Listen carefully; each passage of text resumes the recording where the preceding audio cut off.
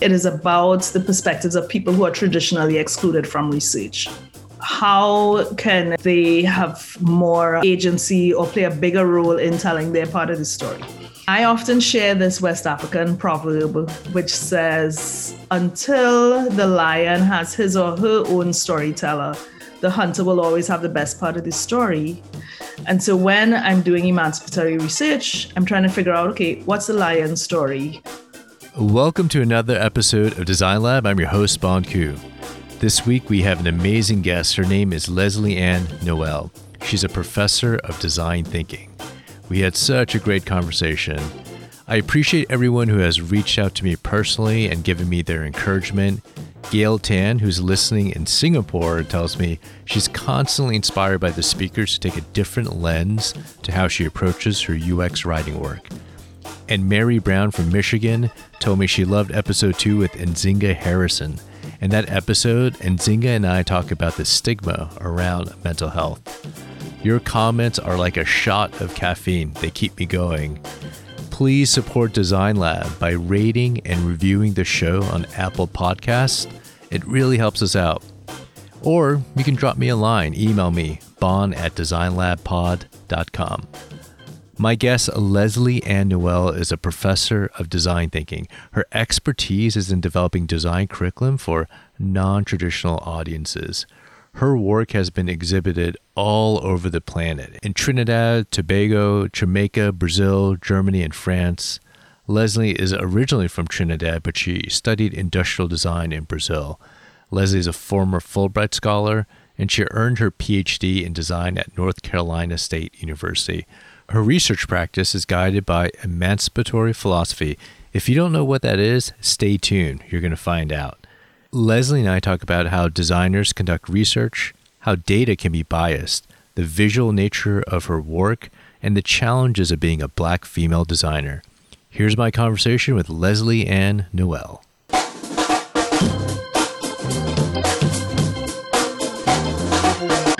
Leslie Ann Noel, thanks for joining me on Design Lab. Thanks for the invitation, Bon Ku. Now, if someone asks you what you do for a living, how do you respond to that? It's actually always been hard. It's a little easier now because I can tell people I'm a teacher, or I can tell people I'm a professor because I work at a university. I'm a designer, and I drop all adjectives. Sometimes I say I'm a product designer. Sometimes I say I'm a professor of design thinking. Now I work in academia, but I worked for about 10 years as a product designer, just doing consulting work. And I could actually never explain to people what I was doing back then, but I was listening to concerns of manufacturers and designing products to suit those concerns. Wow. So you were practicing 10 years before entering into academia. Because I was an adjunct. I was an adjunct in academia for a long time. And then, of course, you can't live as an adjunct. So I was working as a design consultant on the side. And I did a lot of projects in industrial development, those kinds of design projects where I spent 6 months in Uganda working with a women's organization, introducing product design and other IT type of skills to women. In the Caribbean, I did a lot of design projects like that as well. I really kind of did a little bit of everything because when I was at school, I was trained to make myself relevant. So I found this way of just being able to tell people, okay, yes, you need design and you need me. I'm the designer you need. And now you are a professor at Tulane University teaching design thinking.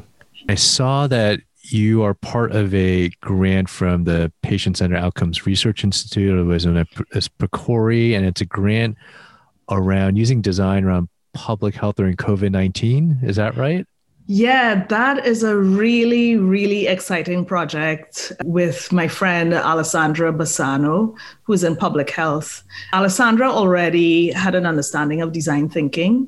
So what we're doing is we're taking different design methods, I guess we'll call them design research methods, and trying to see how we can use these methods, and particularly how can we use them remotely to understand how have people changed their behavior because of COVID, as well as what are people doing to keep themselves safe and sane, during the pandemic. So in doing our research last time, we were talking about, I guess we kind of expected people to talk about women and the kind of work that women have had to do during COVID.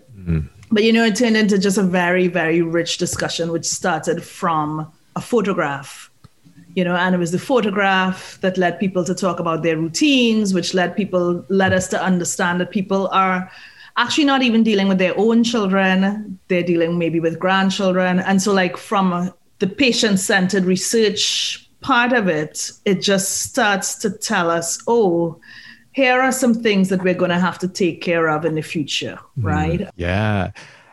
And I love that you're focusing on women because they are the guardians of health and households.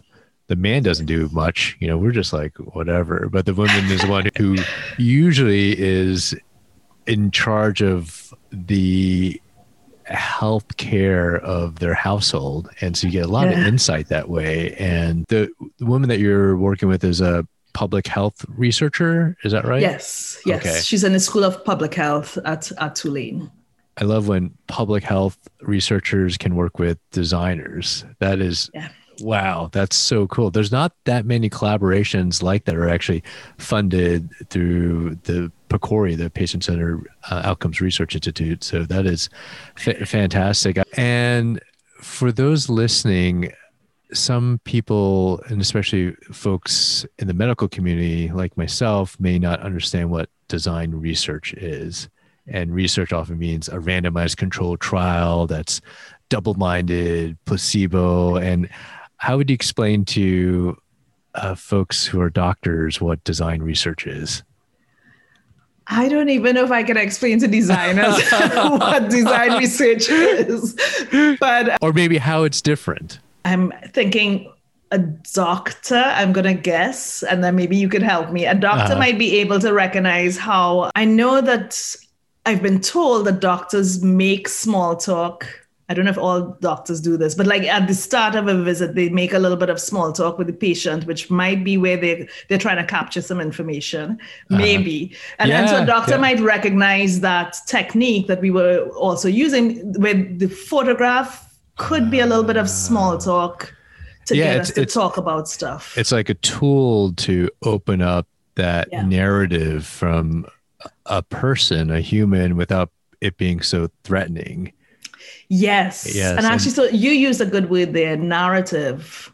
And we talk about that a lot in design, narrative and storytelling. And maybe that's also something that's really different in both the way we do the research and the way that we present the research, where we're trying to create a story around it. And it's so important. And I've been doing that a lot during COVID, of trying to understand people's risk of exposure to COVID. And, some of the patients I treat don't have a home. And so I try to ask in a non-threatening way their exposure, to go, hey, who do you live with at home? Has anyone been affected with COVID? And instead of kind of going, who do you live with at home? Like, who's in your household and what's your home situation like? Because it's really hard when you frame it that way, as opposed to go, hey, I just want to know, have you been around people with COVID at your home? Yes. And it's kind of like this tool, maybe a photograph that I use to draw out some of these stories that may not be as threatening as kind of just directly asking. You talk a lot about emancipatory design. I can't say emancipatory. Gosh, how do you say that? Emancipatory design. You Perfect. Talk about you got emancipatory design. Yeah. What is that? I talk about it in different ways. Let me think of how I want to talk about it today.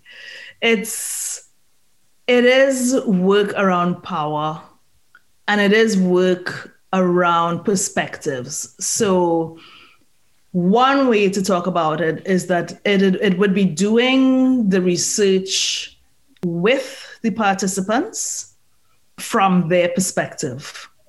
So like I said, I talk about it in different ways on different days. That's what I want to use today, where even this project that we're working on is emancipatory, because we are trying to get residents of Louisiana, residents of New Orleans, to tell us what research they think is important. Mm-hmm. So we're shifting power to them, rather than the funding agency saying, hey, this is the research that we want you to do. We're shifting the power to them and then letting them tell us, this is the research that we want to do. Another way that I could describe it is that the disability movement had a slogan, I believe in the 90s, which says, not about us, without us. Mm-hmm. And that's what you could think of emancipatory work as. So it is by the people, from their perspective. And I often also then say it is about the perspectives of people who are traditionally excluded from research. Mm. Okay, so we're looking at the people who would normally not get to say, well, okay, this is what's important for us in this pandemic, who are the people who would be completely ignored? And that's a research perspective that I am normally interested in when I'm doing emancipatory research. I'm looking at who is left out, and then I'm trying to figure out how can they have more agency or play a bigger role in telling their part of the story. And then the last little description is I often share this West African proverb, which says, until the lion has his or her own storyteller, the hunter will always have the best part of the story. And so when I'm doing emancipatory research, I'm trying to figure out, okay, what's the lion's story? How can we get the lion to tell their story? Or how can we work with the lion to bring in these other perspectives into the work that we do? That's so important because there's assumption that data is not biased, but data is totally biased because we have to question, where did that data set come from? And has that data set excluded certain populations, certain groups? And often it does. Like, data is biased. And we need to take a step back and think about who is not being included in that data set. Definitely. I do talk all the time about positionality, where the data is biased because we have biases, right? So, we have to think of who's creating the data sets, and we have to learn to ask these questions, So like, even if I do research, now I'm not trying to do research that I say is objective, but if I'm doing research, the reality is that I am a woman of color. I'm a non-American, so I'm going to come into the research with a certain perspective that is going to affect the way that the work is viewed. And, the person who's reading this work should understand, okay, this is this lady's perspective, right? And I'm coming in as a woman. And then it's the same then. If people can understand that for me, as a woman, as a person of color, then they should also be able to see it then for like a white man or a white woman, that even though they might think that the data is unbiased, they're still going to be coming in with their own perspectives that are informed by their worldview, where they grew up, the languages that they speak. It's informed by a lot of things. So those biases affect the questions that we ask, the ways that we collect the data. And so it helps us to see how our positionality affects our work in that way. Yeah, it's understanding who you are as a person can make you a better researcher, because you understand maybe some biases that you may bring in. And so I would love to do the exercise for myself. And in your work, it seem like you try to bring design education more relevant to underrepresented populations. Is that correct? Yeah, that would be a nice way of describing it. But yes, definitely. Trying to bring design, or maybe separating design from that world of the Bauhaus and Ulm. And, I'm trying to make design make sense to ordinary people. So I often move in between teaching people who are like studying design and then working with people, whether teaching or doing community work with people who would not call themselves designers. So, I'm always in this kind of switching mode. And in doing that work, it means that I've had to learn to de-jargonize the work that I'm doing. So I'm trying to not use some of I sometimes do it, but I am consciously trying to not use design jargon. Yeah, because it's just like this temple of design that is like inaccessible to those outside of that design community. And it can be a little bit intimidating entering into that, or it's not relevant if you haven't had that exposure. Yeah. So, right. So I'm trying to not talk about that, or at least to try to talk about that world of design that's outside of what people know in a non-threatening way.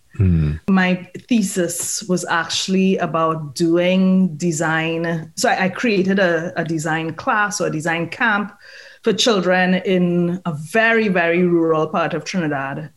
And it's actually a design class. The class that we did is based on an industrial design, like a regular industrial design kind of a class. But I just spoke about design in a way that I made it very relatable for the children. So like, for example, when we talked about, I guess, what design is, we talked about design thinking. No, actually, I don't even think I used the term design thinking. I remember when I was planning for the research, someone asked me, well, are you going to show these people the design thinking model? When actually, I mean, okay, I don't even believe there's one, model to show people, but I never did show people at all. I asked them, I described what we were doing, and then I asked the students to then create a drawing for me that shows me what their thinking process was, and then at the end of the week, they had to go back and look at their design process that they had created and critique the process that they had created to see if they wanted to use it in the following week. And so that's how these kids learn to talk about design, through thinking about their design process. It was an exciting experience, and then the other thing that we did. So you went there to Trinidad and taught these students that were in elementary school or middle school? Yeah, 4th grade. So elementary school. 4th grade. Yes. Whoa. It was very cool, very tiring. I was like beaten up at the end of each day. I just thought, how do these teachers do this? I know. How did you choose Trinidad? Well, I'm from Trinidad. So I'm Trinidadian, and I actually knew the principal of that school. I used to teach at an art school in Trinidad. And so the principal of that school was really interesting because he might have been a social studies teacher, but he was also an artist. So he understood the importance of creative education. So I asked him, can I do this at your school? And he said, sure, talk to the school board and do it. It was an exciting 3 weeks. And then, 1 week we were talking about what do designers do? So we had all of these philosophical conversations, even though they were just kids. And after we understood already what this process was, and I said, well, so who are the people in your communities who are designers? And the children said, well, okay, the welder is a designer because the welder is listening to what people need.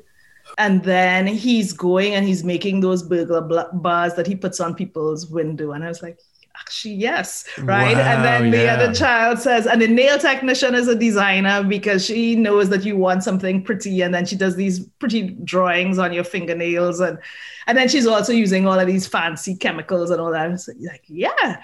And then the hairdresser is a designer because she knows that, and so we didn't have to talk about any of those like very, very lofty discussions about design. And these children had a really clear understanding of what design is and what design could be, because the other things that they did, like, they had to look at their school and identify problems in their school that they wanted to fix. And they said, we have a problem with mango trees in our school. And I'm like, what is the problem with the mango trees? And then they said, well, the mango trees are too high and we cannot reach the mangoes. And there are rules. So even if we could reach the mangoes, we can't pick the mangoes, And so it meant that we could then go into a brainstorming space where we're talking about They're rules. Already putting their design constraints on that. Exactly. Well, they're like, okay, we could design new rules. And we can design objects to help us pick mangoes. Yeah, so that's one of the ways I've been trying to see how can I get people who are outside of design still active in the design process. So a lot of what I do, I suppose, is around facilitation, co-facilitation, coaching people to tell them, you can do this. Yes, you can come up with 100 ideas and stuff like that. And yeah. And that's so different from other ways of teaching design in formal design education, because you had mentioned this before, like how do we do it here where we would teach them about Bauhaus and classical design? Can you explain what that is for people who don't know what design is? So when you go to design college, like a lot of the history that you learn will start at the Bauhaus, which was a school in Germany. I think it closed just on the eve of the Second World War. Okay. But we tend to start or ground a lot of design history classes there, you know, at the Bauhaus in Germany or the Hochschule. There's a school in Ulm, which is another city in Germany that followed the Bauhaus. And that's where we tend to start the history, right? Or maybe some schools will go a little bit before and they'll talk about the Beaux-Arts in France.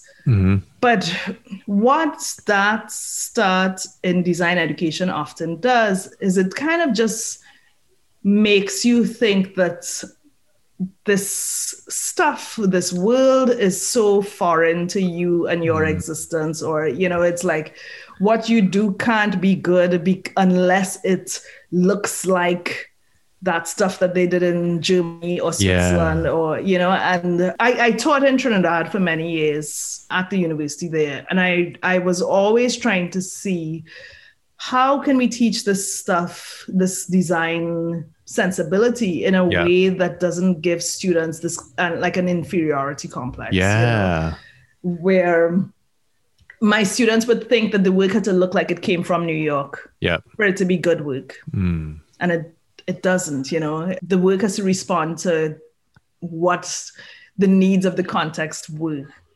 So it might not have any. Fascinating. Yeah, because otherwise it would not have been relevant. There'd have been these fourth graders in Trinidad, but why are we learning about this school in Germany that existed in the last century? And how is that relevant to me? And I love this insight that they intuitively understood what design was, and they actually defined it themselves. Like, it's what the person at the hair salon does. That's actually design. And it is, they're identifying a design problem with a mango tree. Yeah, here's a design challenge. Yeah, it is. So these days I read a lot of, I guess, decolonial thought. But, you know, when I was doing my PhD, I read a lot of Paulo Freire. And he was a Brazilian scholar, a Brazilian educator who was teaching literacy in rural Brazil.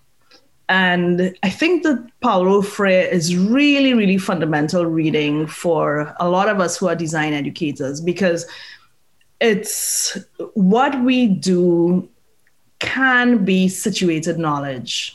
Okay, and we can make really, really, really good education by linking it to what students already know, what's going on around them, you know, really making the context very rich, because that's what Freire was doing in Brazil, where he was making reading meaningful for the peasants in Brazil at the time, you know. And so I don't teach design history because it's not in the courses that I teach, but it is something that I question. It's not that I question it completely, I suppose. I see how it could be useful, but, you know, because I'm really trying to create this situated knowledge, I don't refer to it, you know, because I think that we can teach design in other ways that don't make them feel less than.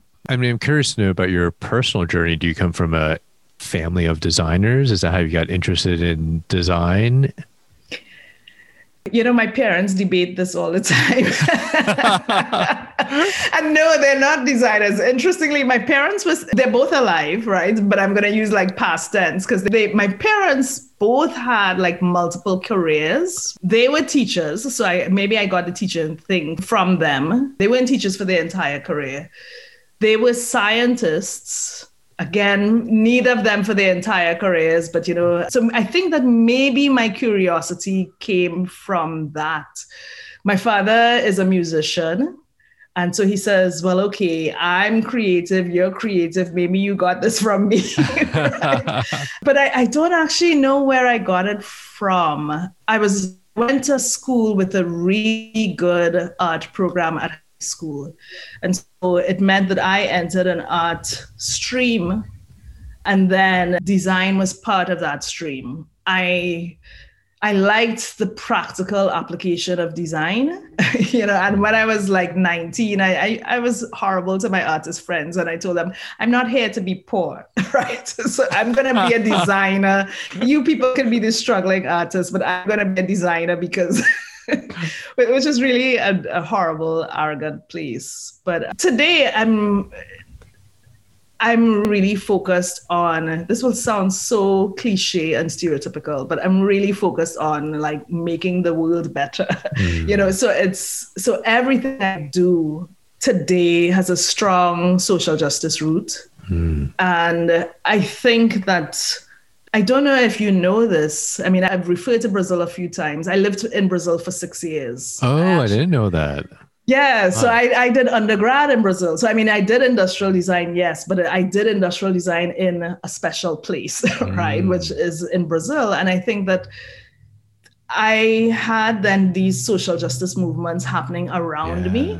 And I think that has affected the way that I practice design today, even though that is like 25 years ago.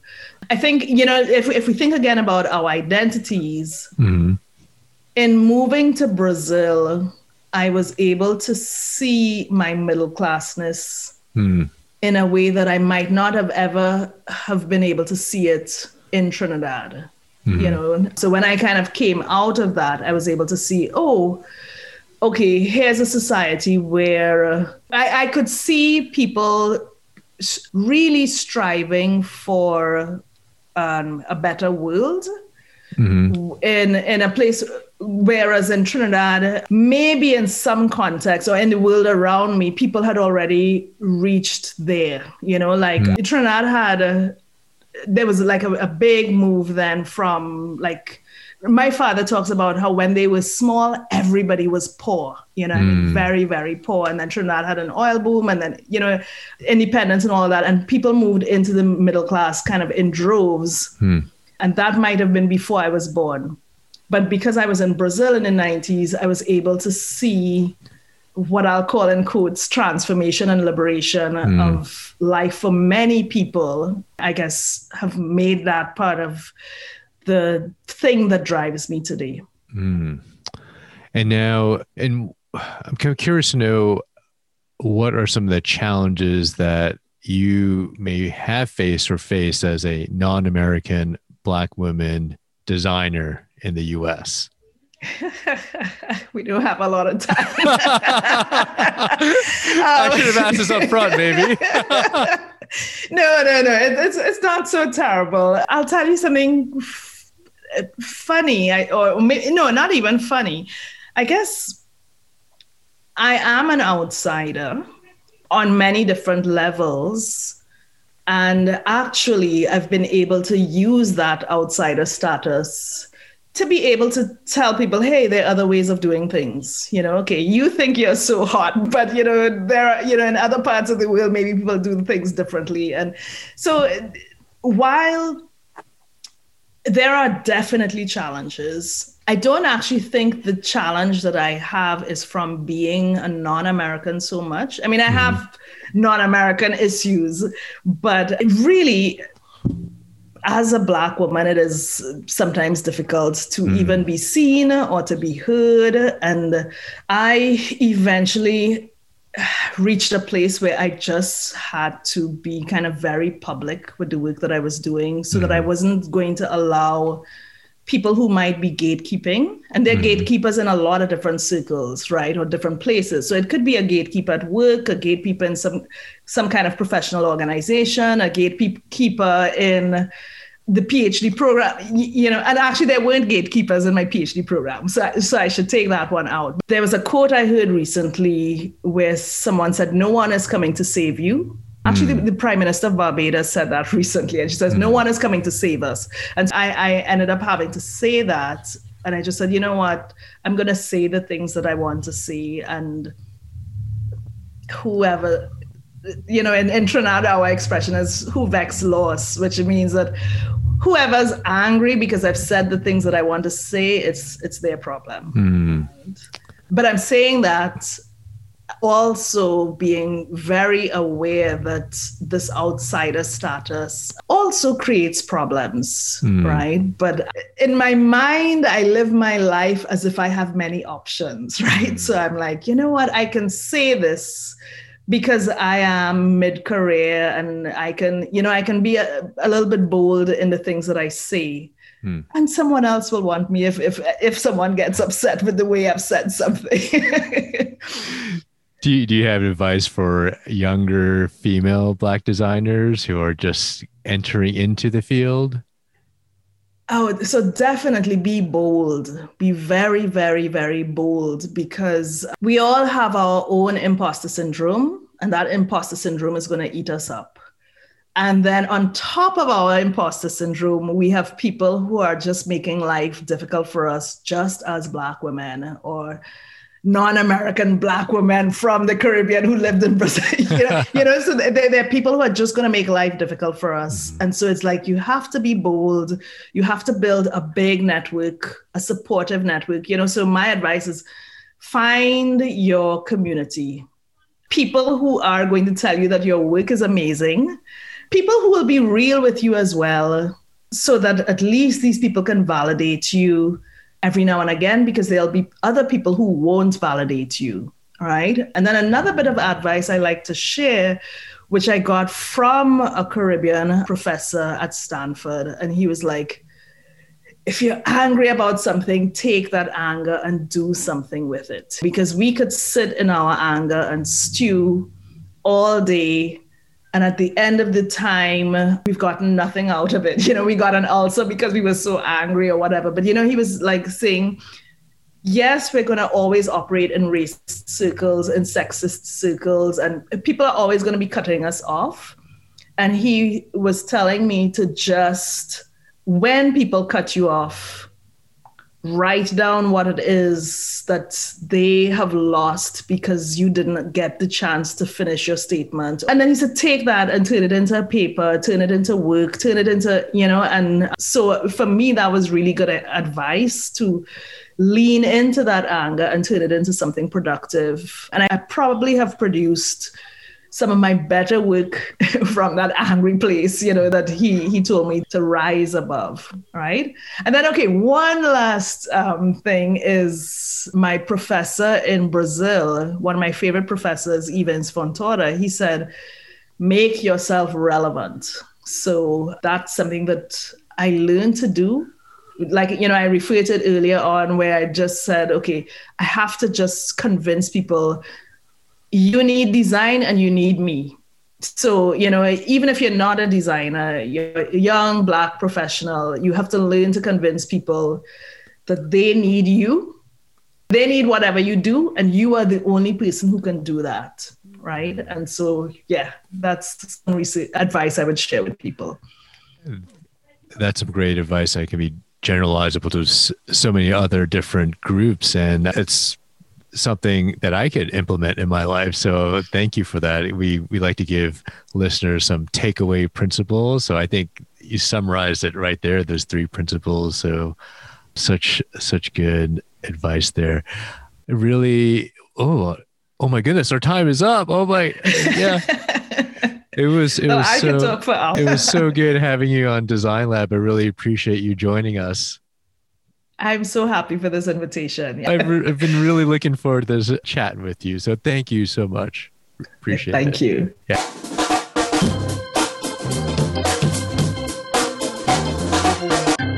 Joining me now is the producer of Design Lab, Rob Puglisi. Rob and I used this time to geek out about what we just heard from the guest and to give you some takeaways from the conversation. Bon, I really loved that interview with you and Leslie. Leslie Ann Noel, she is a rock star. I am a huge fan of her work. I just love her approach to teaching design. It's so different. Mm-hmm. And it's really great kind of hearing her perspective as a design researcher, you know, what that really means. We try really hard to try to explain to traditional scientists what design is. You know, what was your takeaway from that? She reminds me of Ellen Lupton in her approach of making design accessible to everyday people outside of the design community. And her work is so inspiring in Trinidad, where she basically got the kids to define design themselves. She didn't tell them what design or design thinking was. They just kind of figured it out and said, hey, this is design. That what they do in the hair salon or the welder, they're doing design. Yeah, it was really great how she puts a lot of work into making design approachable. Right. And because it's something that is so universal. So there's no reason for it to be something that everyone, no matter where you come from or what your background is, can learn about and do and are doing. Right. Yeah. Like you don't have to learn about the Bauhaus in Germany in order to understand what design is or to become a designer. Yeah. Careful who you say that to, Bond. The Temple of Design Jedi might come get you.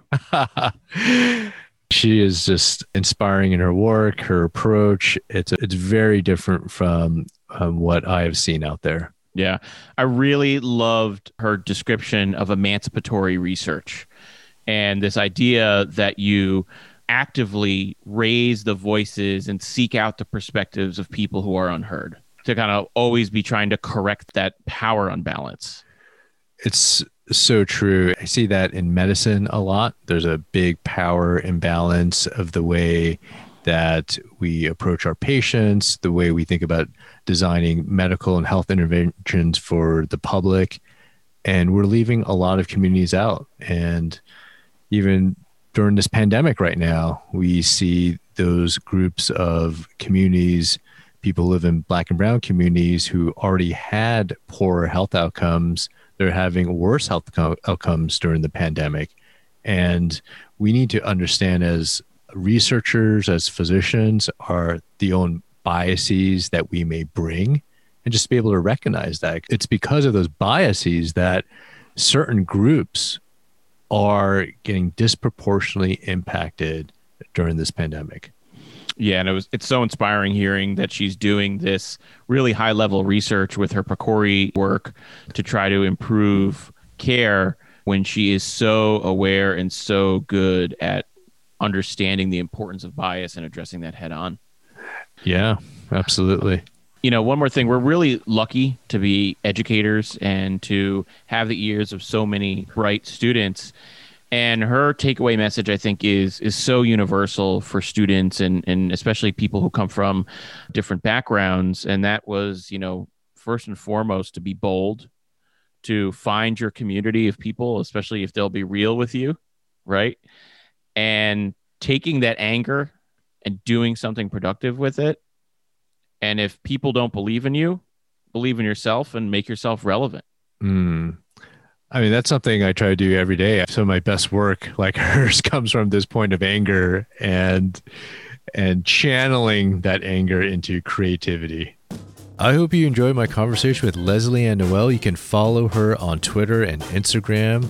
Thanks for joining us for this episode. Please give feedback to the show on Apple Podcasts and subscribe on whatever platform you use to listen.